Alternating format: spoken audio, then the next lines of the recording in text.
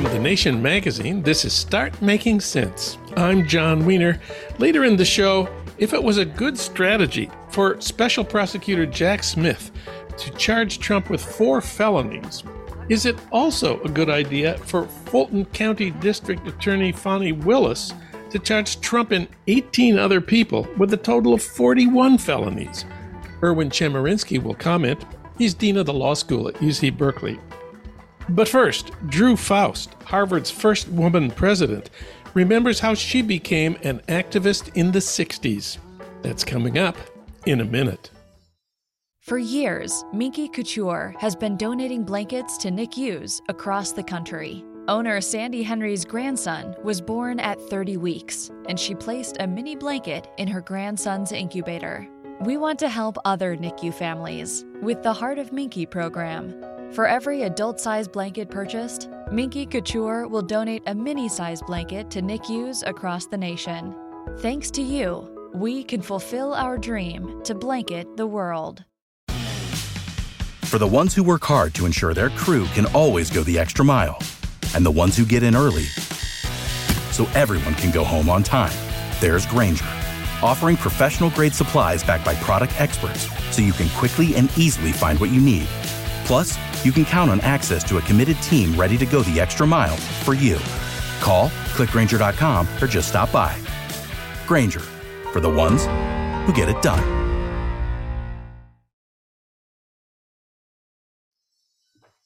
Now it's time to talk with Drew Faust about growing up in the 60s. She was the first woman president of Harvard from 2007 to 2018. Before that, she was the founding dean of the Radcliffe Institute for Advanced Study. And before that, she was the Annenberg Professor of History at Penn. Now she's a member of the History Department at Harvard. She's the author of 6 books, including the unforgettable work, This Republic of Suffering, Death in the American Civil War. It won the Bancroft Prize and was named by the New York Times one of the 10 best books of 2008. Her new book is Necessary Trouble, Growing Up at Midcentury. We reached her today in Wellfleet on Cape Cod. Drew Faust, welcome to the program. Thank you so much. I'm delighted to be with you. Well, you grew up in Virginia in the 50s, in the segregated South, in a family that was part of the white elite. You write that you grew up in the constant company of Black people, human beings central to my life, But what? But they were always in positions of subordination. This was a segregated society and a hierarchical society. A kind of bombshell went off in the middle of that decade with Brown v. Board. So change began to be imposed on Virginia. And the politicians of Virginia resisted that very vigorously, didn't want to integrate the schools, argued they should be closed rather than integrated. So that brought race to the fore and made it explicit in a way it hadn't been before. Brown v. Board forced recognition and a kind of coming to terms on Southern society. You write that the only newspaper your family received in Virginia was the Morning Telegraph. What was the Morning Telegraph?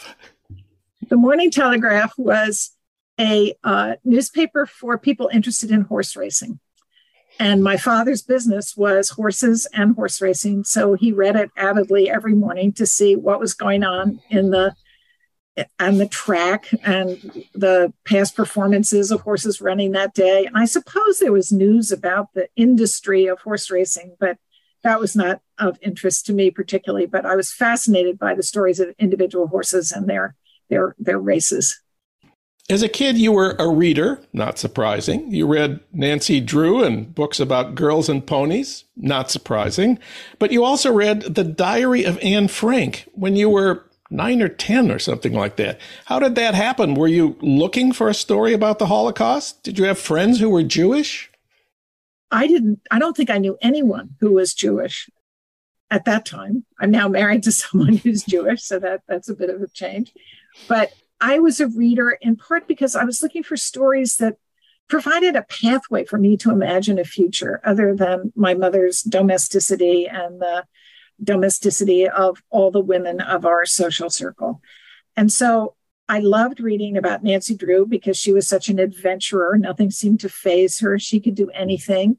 And Girls and Ponies were a little bit like that too, because these were girls who were learning to be very proficient, often training horses, and 1,000-pound beasts would be subjected to their will.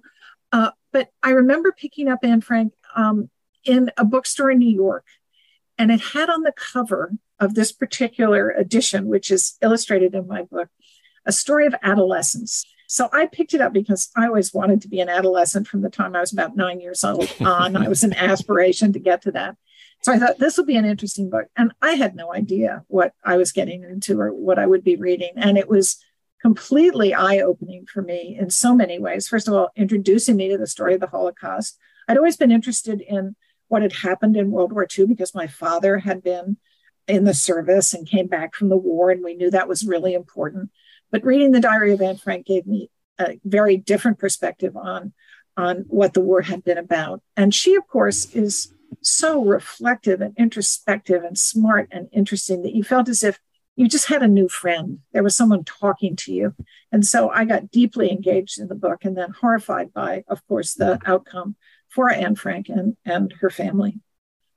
I've read a lot of memoirs written by 60s people, and virtually all trace the origins of their activism to the same moment, the sit-in movement in the spring of 1960, when Black college students in North Carolina sat down at segregated lunch counters and refused to leave until they were served, facing physical attack from white mobs with nonviolent resistance, immensely inspiring. But your epiphany, as you call it, the shock of recognition that spurred you to take your first political act, came well before 1960, although it did involve the civil rights movement. Tell us about your epiphany. What happened and how old you were at the time? My epiphany came as part of this aftermath of Brown v. Board and the upheaval in Virginia that was caused by the demand that schools be integrated and the response from white Virginia politicians that this should be resisted, which meant that there was a certain amount of conversation about race that had never been made explicit before. And I also overheard one day coming home from school, I was being driven by a Black man who worked for my family. And I was sitting in the car and I heard on the radio about some of the debates and issues and confrontations that were taking place around this issue of school integration. And I suddenly realized in the car at that moment that my school was all white for a reason. It wasn't an accident. And I asked the Black man who was driving me, is it true that if I painted my face Black or if I were Black, I wouldn't be able to go to my school? And he kind of hemmed and hawed. He didn't want to take the risk of being involved in a discussion about integration with a young white girl. But his silence or his evasion underscored for me that I was right. And how old were you when you heard the news? 9. I was 9 years old. And then what did you do with this realization? I wrote to the president. I got a piece of notebook paper from my school notebook, and I penned a letter to Mr. Eisenhower, as I called him. And I told myself this story, as I was growing up and, making my way in the world. And then I was asked to write a piece, probably in the early 2000s, for a collection of autobiographical reflections by Southerners who'd become historians. And so I was getting ready to tell this story about how I wrote to Eisenhower. And I thought to myself, maybe I made it up. Maybe I'm like all those people who fought with the French resistance, who didn't really fight with the French resistance, but claimed to. So then I thought, okay, you're a historian, Drew. If that letter was written to a president, there's a good chance it would have been put in the archives. So I went to the National Archives asking them, or wrote to them, actually. I didn't show up. And they said, well, you really should be asking the Eisenhower Library in Abilene, Kansas. Lo and behold, this wonderful archivist there found my letter. So I hadn't made it up. And there was my letter from my 9-year-old self. And I was reunited with that little girl. In your letter to President Eisenhower in 1957 is the frontispiece of your book. Tell us a little bit about what your argument was there. Well, when I requested a copy of this letter from the archivist in Kansas, It was in the early 2000s. And so there wasn't any scanning. He said, I'll Xerox one and send it to you. So it took, I don't know, a week or something. And I spent that week worrying about what on earth I might have said with the racial outlook of a white Virginia girl, age 9. And I anticipated that my arguments would have been the Declaration of Independence and so forth. But they were very religious, actually. When I got the letter, I kept appealing to God, who loved all God's children. And I came from a family that wasn't super religious. I mean, I got sent to Sunday school every Sunday, but we didn't say grace at meals. I mean, there wasn't a religious pervasive atmosphere. But nevertheless, I thought my best argument was God. I guess, especially since I was writing the president, I had to find some higher authority. So I told the president, God told you to do this. And that was the foundation for my letter, which, of course, became the foundation for the civil rights movement and Martin Luther King's leadership and, appealing to the Christianity of white Southerners. And that's what I thought my best argument was. Moving ahead to 1964, you left for college at Bryn Mawr. Your father had gone to Princeton. Yes, and my older brother as well. And then the brother after me as well. So it was a family tradition. Had Princeton accepted women, probably they would have pressured me to also go to Princeton. But I had no pressure at all. My mother hadn't gone to college. No one had any strong notions of where I should go. So when I said, I'm going to Bryn Mawr, that was fine with everyone. Why Bryn Mawr? Well, I was a very bookish kid. I loved intellectual life and work. And so I was very attracted by Bryn Mawr's identity as being highly intellectual. You write Bryn Mawr in 1964 represented a peculiar sort of feminism. Please explain. Bryn Mawr was a place that believed in the ability of Bryn Mawr students to do almost anything. And we were encouraged to have that confidence because we could compete with any man, and Bryn Mawr was going to enable us to compete with any man and, in a sense, transcend the constraints that ordinary women confronted. And so it was a feminism about us, but it didn't urge us or open us to think about woman as a category or to think about the ways in which women were subordinated in society. So when I graduated, and I think this was true for a lot of women who graduated from Bryn Mawr, we both felt emboldened, but also we were so unaware of the hurdles that we were going to have to confront and the ways in which sexism was going to operate in our lives, even though we were, as we had come to think of ourselves, so well equipped to compete with any man. And that, I believe, was what I would call Bryn Mawr feminism. There was this saying that I heard often in those days, at Bryn Mawr, our failures only marry. What's the story there? Well, Bryn Mawr had a very fierce president in M. Carey Thomas, who was a woman, grew up in a privileged family in Baltimore, was outraged when she couldn't pursue graduate work in the United States, pursued it in Europe, became the second president of Bryn Mawr.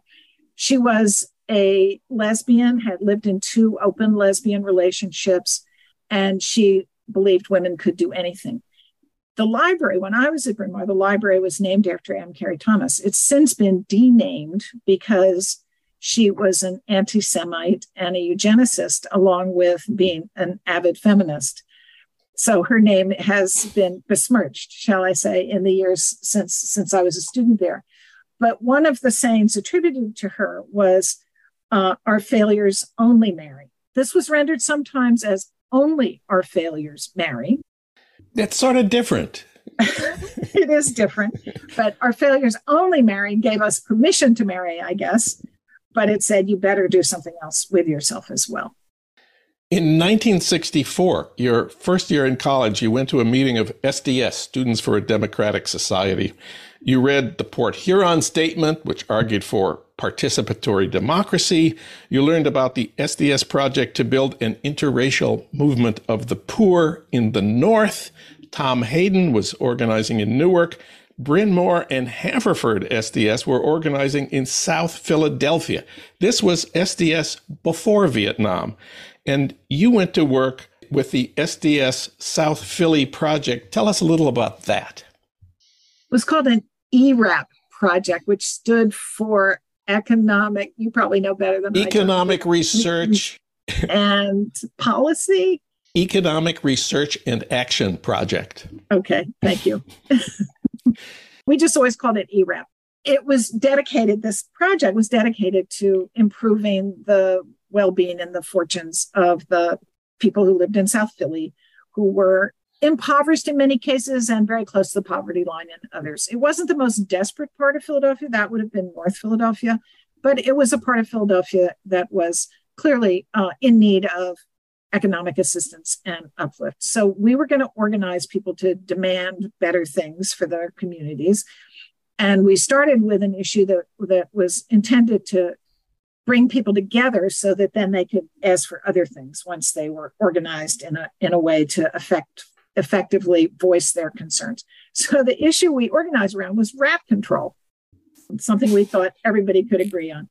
So I spent much of the fall of 1964 in South Philly, knocking on doors with my SDS teammates, trying to persuade residents of the houses of South Philadelphia that they should join together as a community and demand rat control. And then we thought they'd go on and demand all kinds of other things. And that was the goal. Bryn Mawr had one legendary SDS leader, the valedictorian of the 1965 class, Kathy Boudin. Later, she became a leader of the Weather Underground, and much later, she served 22 years in prison for the Brinks shootout of 1981. She led an exemplary life in prison, was paroled in 2003, died last year. Of course, she didn't start out as a weatherman. After graduation in 1965, she went to work on the SDS ERAP project in Cleveland. Did you know Kathy Boudin in Bryn Mawr SDS? I did not know her because she spent her senior year of college in Russia. She was a Russian studies major. And so she was a legend as being brilliant. And every progressive professor that I took a class with would talk about having taught Kathy Boudin, but I never met her. And then March 1965, another high point of your book, that was Bloody Sunday on the Edmund Pettus Bridge in Selma. Civil rights people marching from Selma to Montgomery were attacked and beaten. One of them was John Lewis. You write, "I knew I had to do something." What did you do? I went to Selma. There was a follow-up march, and Martin Luther King eloquently said, America must bear witness and speak against these atrocities that were inflicted on John Lewis and others. And there'd been murder. There was a murder of a preacher. There'd been a murder of a young Black activist in the preceding weeks. And so Martin Luther King said, this is America. You must stand up for the principles on which this country's been founded. And I thought to myself, this is a moral challenge. If I don't do something now, who am I? Who can I ever be if I just pass the buck and say, I'm not going to stand up for these fundamental rights? And so my boyfriend and I borrowed a car and drove to Selma and marched over the Edmund Pettus Bridge in the march that Martin Luther King had called for. And then the very next month, April 1965, you went to what you call your first anti-war rally in Washington. Actually, it was everybody's first anti-war rally in Washington. It was the SDS March on Washington. This is the turning point when SDS and all the rest of us change our focus from civil rights to Vietnam. What do you remember about that day? Well, I remember people singing, folk musicians who I'd heard only on records, cherished records that I played in my dorm room. I remember mobs of people going every which way. I remember a sense of urgency and solidarity. It wasn't the disillusioned marches that came later, the angry marches. We had a sense that we were going to turn this around and that our voices would be heard, that people would listen to us, that we would be able to change things. And by the time I graduated from Bryn Mawr, which was not all that much later, only 3 years, which seems like an eye blink in my life now, but was, of course, an eternity when I was 18 years old, 3 years later, we were so frustrated because no one had listened to us at all, and the war had escalated steadily. And by the spring of my senior year, it seemed that maybe we could at least run a candidate, and Johnson was out. But then by the summer, it seemed that was impossible. From the high point of spring 65 to the frustration and alienation of 68. You graduated in June 1968. You turned 21 in September 1968. What did your mother call it? Well, my mother wasn't alive anymore by the time I got to 21, but there was a phrase she used frequently. And she would say, well, somebody's free, white, and 21. They can do what they want. Free, white, and 21. And it turns out that this was a phrase frequently used in American popular culture. You can find it in many films. It was a phrase that in one film, Harry Belafonte expressed his disdain for when someone says it in front of him. It appears all over the place. And so it was very much fixed in my mind, this terrible phrase. And it's interesting because it doesn't say free, white, 21, and male. It just says free, white, and 21. So a lot of the people you see using it in popular culture are women claiming the right free, white, and 21, even though they're women. And so it's a very interesting phrase and an appalling one in the centrality it played in the public consciousness. So free, white, and 21 meant, among other things, you were old enough to vote in the 1968 election. As you say, LBJ had been forced to withdraw from his own re-election campaign that spring by anti-war sentiment in the Democratic Party, led by Gene McCarthy, senator from Minnesota, my home state, and then by Bobby Kennedy, who, of course, was assassinated the night of the California primary that June, and that left Hubert Humphrey, Johnson's vice president, as the Democratic candidate, facing Richard Nixon, who had lost to JFK in a very, very close election. This was your first vote in a presidential election. Who did you vote for? I voted for Dick Gregory. Dick Gregory, African-American comedian. And anti-war activist. Yes, anti-war activist, progressive in every way, and funny besides.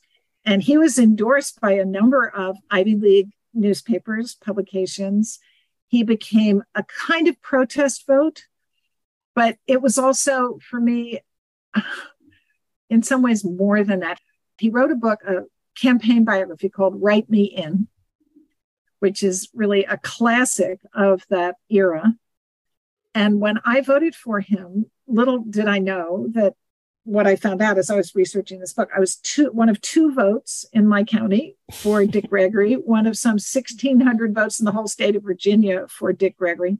So even though it was a protest vote, I could see it. I could see my vote right there and preserved for posterity. So I was not alone in choosing this among people my age. And what were you saying with your refusal to vote for the Democrat, Hubert Humphrey? All I was saying was give peace a chance. Great. So Nixon won by less than 1%. I remember that when I told my father I wouldn't vote for Humphrey because of the war, he said, think of the Supreme Court. He was a good Minnesota Democrat. Yes. Of course, now we see how right he was. Did anyone suggest anything like that to you at the time? I'm trying to think who might have. Most of the people I hung out with, my friends were of similar political views, but I'm sure people must have said that to me. You know, any sensible adult who was of progressive views would have said, think of the Supreme Court, or Humphrey will come around, or he's so much better than Nixon. But Humphrey had been so subordinated to Johnson in ways that it just turned your stomach almost to think, why didn't he stand up? Why didn't he speak out? Why didn't he make more of a space for his own views, if indeed those views were anti-war or progressive? One last thing. The title of your book, Necessary Trouble. Where does that come from?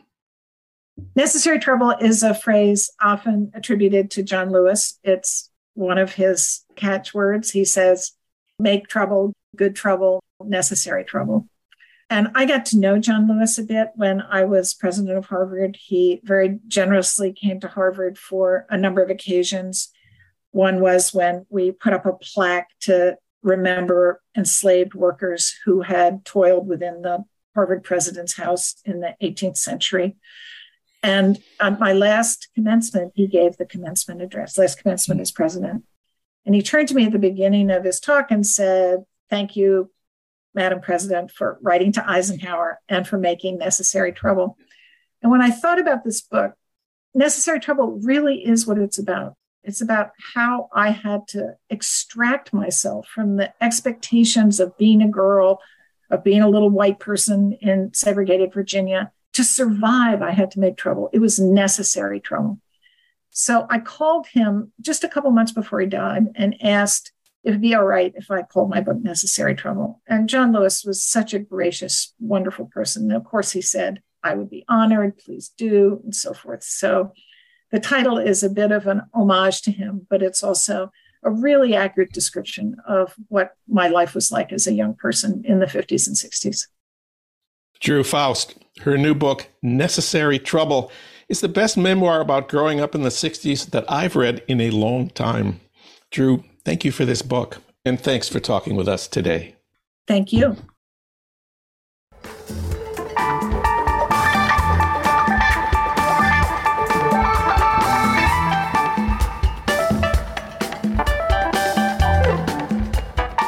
We're still thinking about the charges brought against Trump for crimes around the 2020 election in the state of Georgia. 13 felonies there, bringing the total to 91 charges in 4 criminal cases.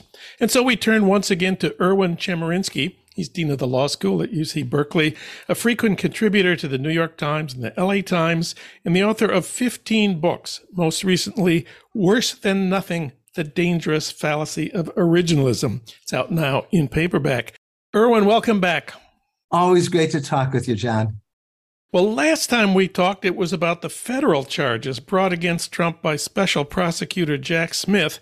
If it was a good strategy for Jack Smith to charge one person with 4 felonies, is it also a good idea for Fulton County District Attorney Fani Willis to charge Trump and 18 other people with a total of 41 felonies?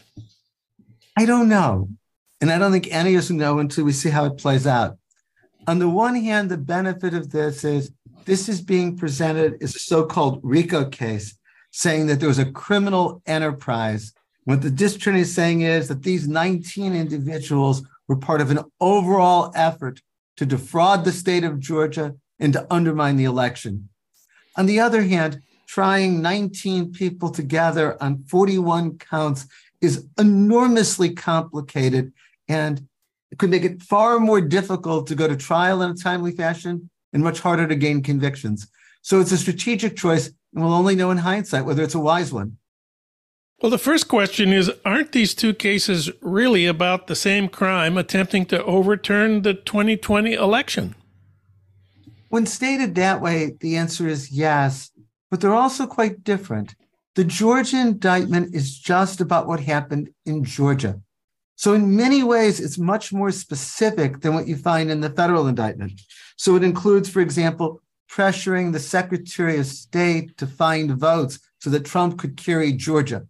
That's not part of the federal indictment. There was harassment of election officials who they were perceiving as hostile to Trump. That's not part of the federal indictment. There's overlap. Certainly the desire to create false electors was present in Georgia and is also present in the federal indictment. But I think this is more specific to Georgia, and it includes a much larger array of behavior. Maybe the easiest example I can give you, one of the charges here is making false statements to Georgia government officials, which is itself a crime. That's not presented in the federal indictment. Well, let's talk a little more about charging Trump under RICO, which I recently learned means the Racketeer Influenced and Corrupt Organizations Act. I understand it's been around for 50 years. It was created to convict mafia bosses, and one of the great practitioners in the early days was Rudy Giuliani at the start of his career. But it's also been used to convict the pharmaceutical executives who are accused of fueling the opioid crisis. Of course, it's never been used in a case about elections, and of course, never in a case about the president. So this is a novel use of the RICO law. Tell us a little bit more about the strategy here. What the district attorney is saying is that there was an overall criminal enterprise. And what you need to do is look at everything that occurred as part of this criminal enterprise. And that's the advantage of RICO. Instead of looking at one charge and the evidence to support that charge, this lets the district attorney present everything that would support the existence of the criminal enterprise and everything that was done in furtherance of the criminal enterprise. And so it really opens the door to a broader array of evidence. It also frames the issue different for the jury. The jury isn't just asked, was this specific crime committed? The jury will be asked to answer that, but the jury is asked more generally to look at overall what was done and then see the specific act is in furtherance of what's called a criminal enterprise. Of course, neither the federal nor the state charges in Georgia deal with what, for many of us, was the worst part of Trump's attempt to overturn the 2020 election, the violent attack on the Capitol by thousands of his followers, which, of course, stopped the counting of the electoral votes temporarily. Shouldn't this be part of charge somewhere, somehow? Well, it wouldn't be part of the Georgia indictment itself because the incitement, if we want to call it that, occurred in D.C. The actions in furtherance of the incitement occurred at the Capitol in D.C. For the federal prosecutor, it's a harder call. I, like you, believe that Donald Trump engaged in incitement. The test for incitement is, was there a substantial likelihood of imminent violence? And was the speech directed at causing imminent violence? I think the answer is yes. My guess is that the special prosecutor, federal level, didn't want to charge this because of First Amendment concerns. This really goes to the question of Trump's speech itself. And I think the district attorney, the federal prosecutor, wanted to focus much more on the actions to subvert the election. I want to go back to this question of a case with 19 defendants. We've all been learning the last couple of days about Fani Willis's current active RICO case. It's called the Young Thug case, which has 28 defendants. And this one, the court has been working on selecting a jury since January, 8 months. If you have a case with multiple defendants, does the attorney for each defendant get to question each potential juror? Each defense lawyer gets to participate in the trial. That means that each defense lawyer gets to participate in the selection of jurors. It does not necessarily mean that each defense lawyer gets to question each prospective juror. In fact, in most courts now, the judge does the questioning of prospective jurors. It's not left to the individual defense lawyer. If, however, it were to be left to the defense lawyers, then all 19 would get the chance. That's just one of many problems with trying 19 people altogether. Of course, for a lot of us, the best thing about charging Trump with violating Georgia law is that even if he is reelected president next November, he could not pardon himself for convictions in a state court. And in Georgia, RICO is a felony charge that carries stiff penalties. I read it that if you're found guilty, you can get a potential prison term of 5 to 20 years or a fine or both. And to get a pardon for a felony in Georgia, you can't apply until 5 years after you've completed your sentence, not 5 years after you start serving it. But speaking of pardons, is there anything in the Constitution that says a president cannot pardon himself? The Constitution doesn't speak to whether the president can pardon himself. No court has ever addressed that. There's an obvious reason why no court has done so. The issue has never come up before. No prior ex-president has ever been convicted, or for that matter, even indicted of a crime. Now, I want to emphasize something you said. A president can pardon for federal convictions for violating federal law. We don't know whether Trump, if we were elected president, could pardon himself. That's an unresolved question. But a president cannot pardon for state law convictions. So there's a New York state criminal case pending. There's now the Georgia state criminal case pending. If Donald Trump were reelected president, he could not change the course of those criminal prosecutions, and he could not pardon himself for those crimes. David French wrote an interesting piece in the New York Times recently, arguing that the beating heart of the Georgia case is the 22 counts focused on lies, false statements, false documents, and forgery, with a particular emphasis on a key Georgia statute that prohibits false statements and writings on matters, quote, within the jurisdiction of state or political subdivisions. There's a similar federal law, but the Georgia law is broader. Both federal and state laws say you can lie to the public, but you can't lie to government officials about important issues that they oversee. And according to this analysis, that's a much easier case to prove. Federal law requires proving that any given Trump lie was part of a larger criminal scheme, but Georgia prosecutors have to prove only that Trump willfully lied to a government official about important, relevant facts. If they can do that, those lies in and of themselves violated Georgia criminal law. Is that the way you see it? And is that the right way to proceed against Trump? It is an accurate statement of the law. It may be the easiest way to proceed against Trump. Lying to a federal official is a crime. It's what a number of people have been convicted of. They're interviewed by an FBI officer, and they lie to the FBI officer, and then that's a basis for a conviction. That's what's going on here. False statements to government officials in pursuance of their duties. I think that it's going to be very hard for Donald Trump to say he didn't make false statements knowing they were false, given what's been alleged in the complaint and given what we've heard. But I also think there are other strong charges against Trump in this indictment. Take, for example, pressuring the Secretary of State to find votes to put him over the top. We have a recording of that we've all heard at this stage, where he says, get me those votes. The harassing of election officials in the state of Georgia. There's strong evidence, it's alleged in the complaint, of how election officials, especially Black election officials, were harassed and lied about. There's the complaint that Trump was trying to get a false slate of electors that then they want Mike Pence to recognize. That seems a strong charge. There's even charges that they were trying to tamper with voting machines. And that, I think, was one of the revelations of the indictment when it came out. So this seems to me a strong indictment. I think the question is just what you posed. Would it have been better to have it narrower in terms of the number of defendants, in terms of the counts, or is it better to make it broader to be about this criminal enterprise? 5 of the people indicted along with Trump in the Georgia case are his lawyers. Critics of the prosecution say that Fani Willis is criminalizing the practice of law. Is it legitimate to indict the lawyers for the accused along with the accused? It's unusual, but it happens. To go back to something you mentioned, in organized crime cases, there have been instances where the lawyers have been indicted for furthering the criminal activity. Having a license to practice law doesn't give you an excuse for violating the law. We've got to remember, in some of the other cases, lawyers were deeply enmeshed.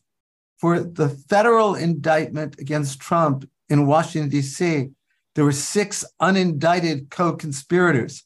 We have every reason to believe that all or almost all were lawyers.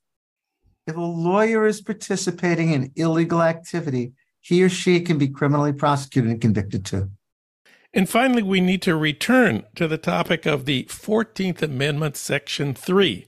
That's the part that bars anyone from holding federal office, including the presidency, who, quote, engaged in insurrection. As we've said before, it was passed after the Civil War to bar former Confederates from holding office. But historians and now 2 prominent conservative law professors, William Bode and Michael Stokes Paulson, have argued at length that it applies to Trump. And in The Atlantic this week, 2 prominent legal scholars from opposite sides of the political spectrum, former federal judge J. Michael Luttig, a conservative, and Harvard con law professor Lawrence Tribe, a liberal, endorsed the argument that the 14th Amendment bars Trump from office.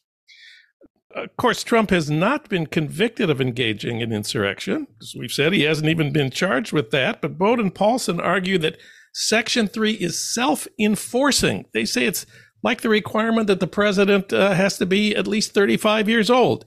Did they convince you on this crucial point? I think they make a compelling case that no conviction is required to trigger Section 3. Nothing in the language of Section 3 says there has to be a conviction. What's still unclear, though, is who makes the determination of whether or not somebody who would take an oath of office participate in rebellion or insurrection. Section 3 doesn't tell us that. I think the way this is going to play out is some state election officials will deny Trump being on the ballot invoking Section 3 of the 14th Amendment, and Trump and his supporters will sue. Or there's going to be lawsuits against state election officials to keep Trump off the ballot, saying that's required under Section 3 of the 14th Amendment, and then that will be in the courts. So I think that this issue inevitably is going to go to the courts and to the Supreme Court. Who decides if the requirements of Section 3 are met? And does it require a conviction? Is the evidence here enough? I think what's telling in what you said is who is saying this. William Baude, Michael Stokes-Paulson, Stephen Calabrese, Michael Ludig, those are very prominent conservatives.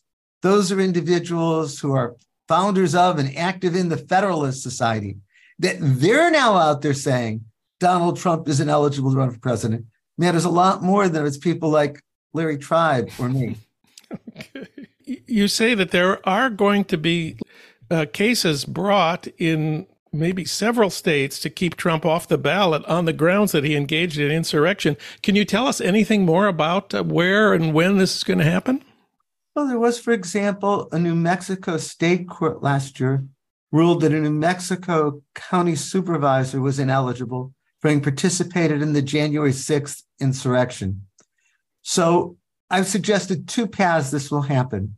One is I would expect some election officials in blue states will say, Section 3 is to use the words that you mentioned, self-enforcing, that they have to therefore follow it and keep Trump off the ballot. Once they do that, Trump and his supporters will sue and say that this violates their rights to run as candidates. Or in states where the election officials allow Trump on the ballot, you'll find lawsuits by individuals who say it violates the Constitution for Trump to be on the ballot, take him off the ballot. There's all sorts of difficult procedural questions that will need to be faced along the way. For instance, in the latter instance, who would have the ability to go to court to keep Trump off the ballot? Who has an injury that would give rise to standing? I think also what the courts are going to have to decide is, what does Section 3 mean? The argument on the other side isn't trivial. It says in a democracy that it should be for the people to decide who they want as president, and courts shouldn't be making the decision for them. On the other hand, as you point out, there are already provisions that limit who can run for president. You have to be 35 years old. You have to be a natural-born citizen. You can only serve 2 terms. Why is this any different in limiting what the political process can do than any of those restrictions? I want to focus on the bigger question, not about the legality or constitutionality of the 14th Amendment case for keeping Trump off the ballot, but this issue of the wisdom of doing it when he is running for re-election.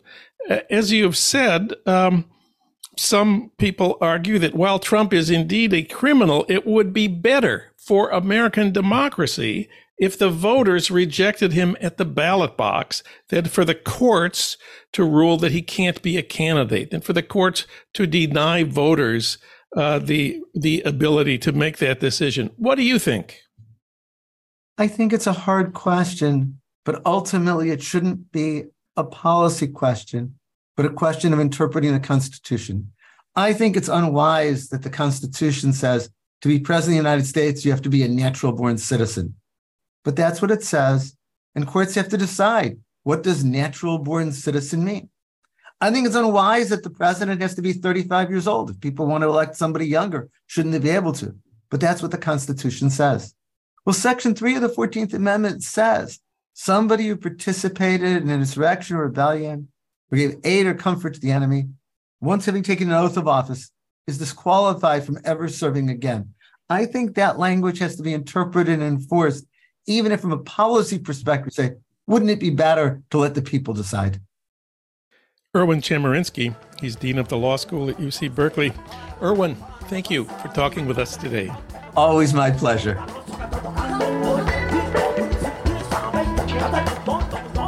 Start Making Sense, a podcast from The Nation magazine, is co-produced by the LA Review of Books and recorded in Los Angeles at our Blythe Avenue studios. Renee Reynolds is our associate producer. Alan Minsky is our producer.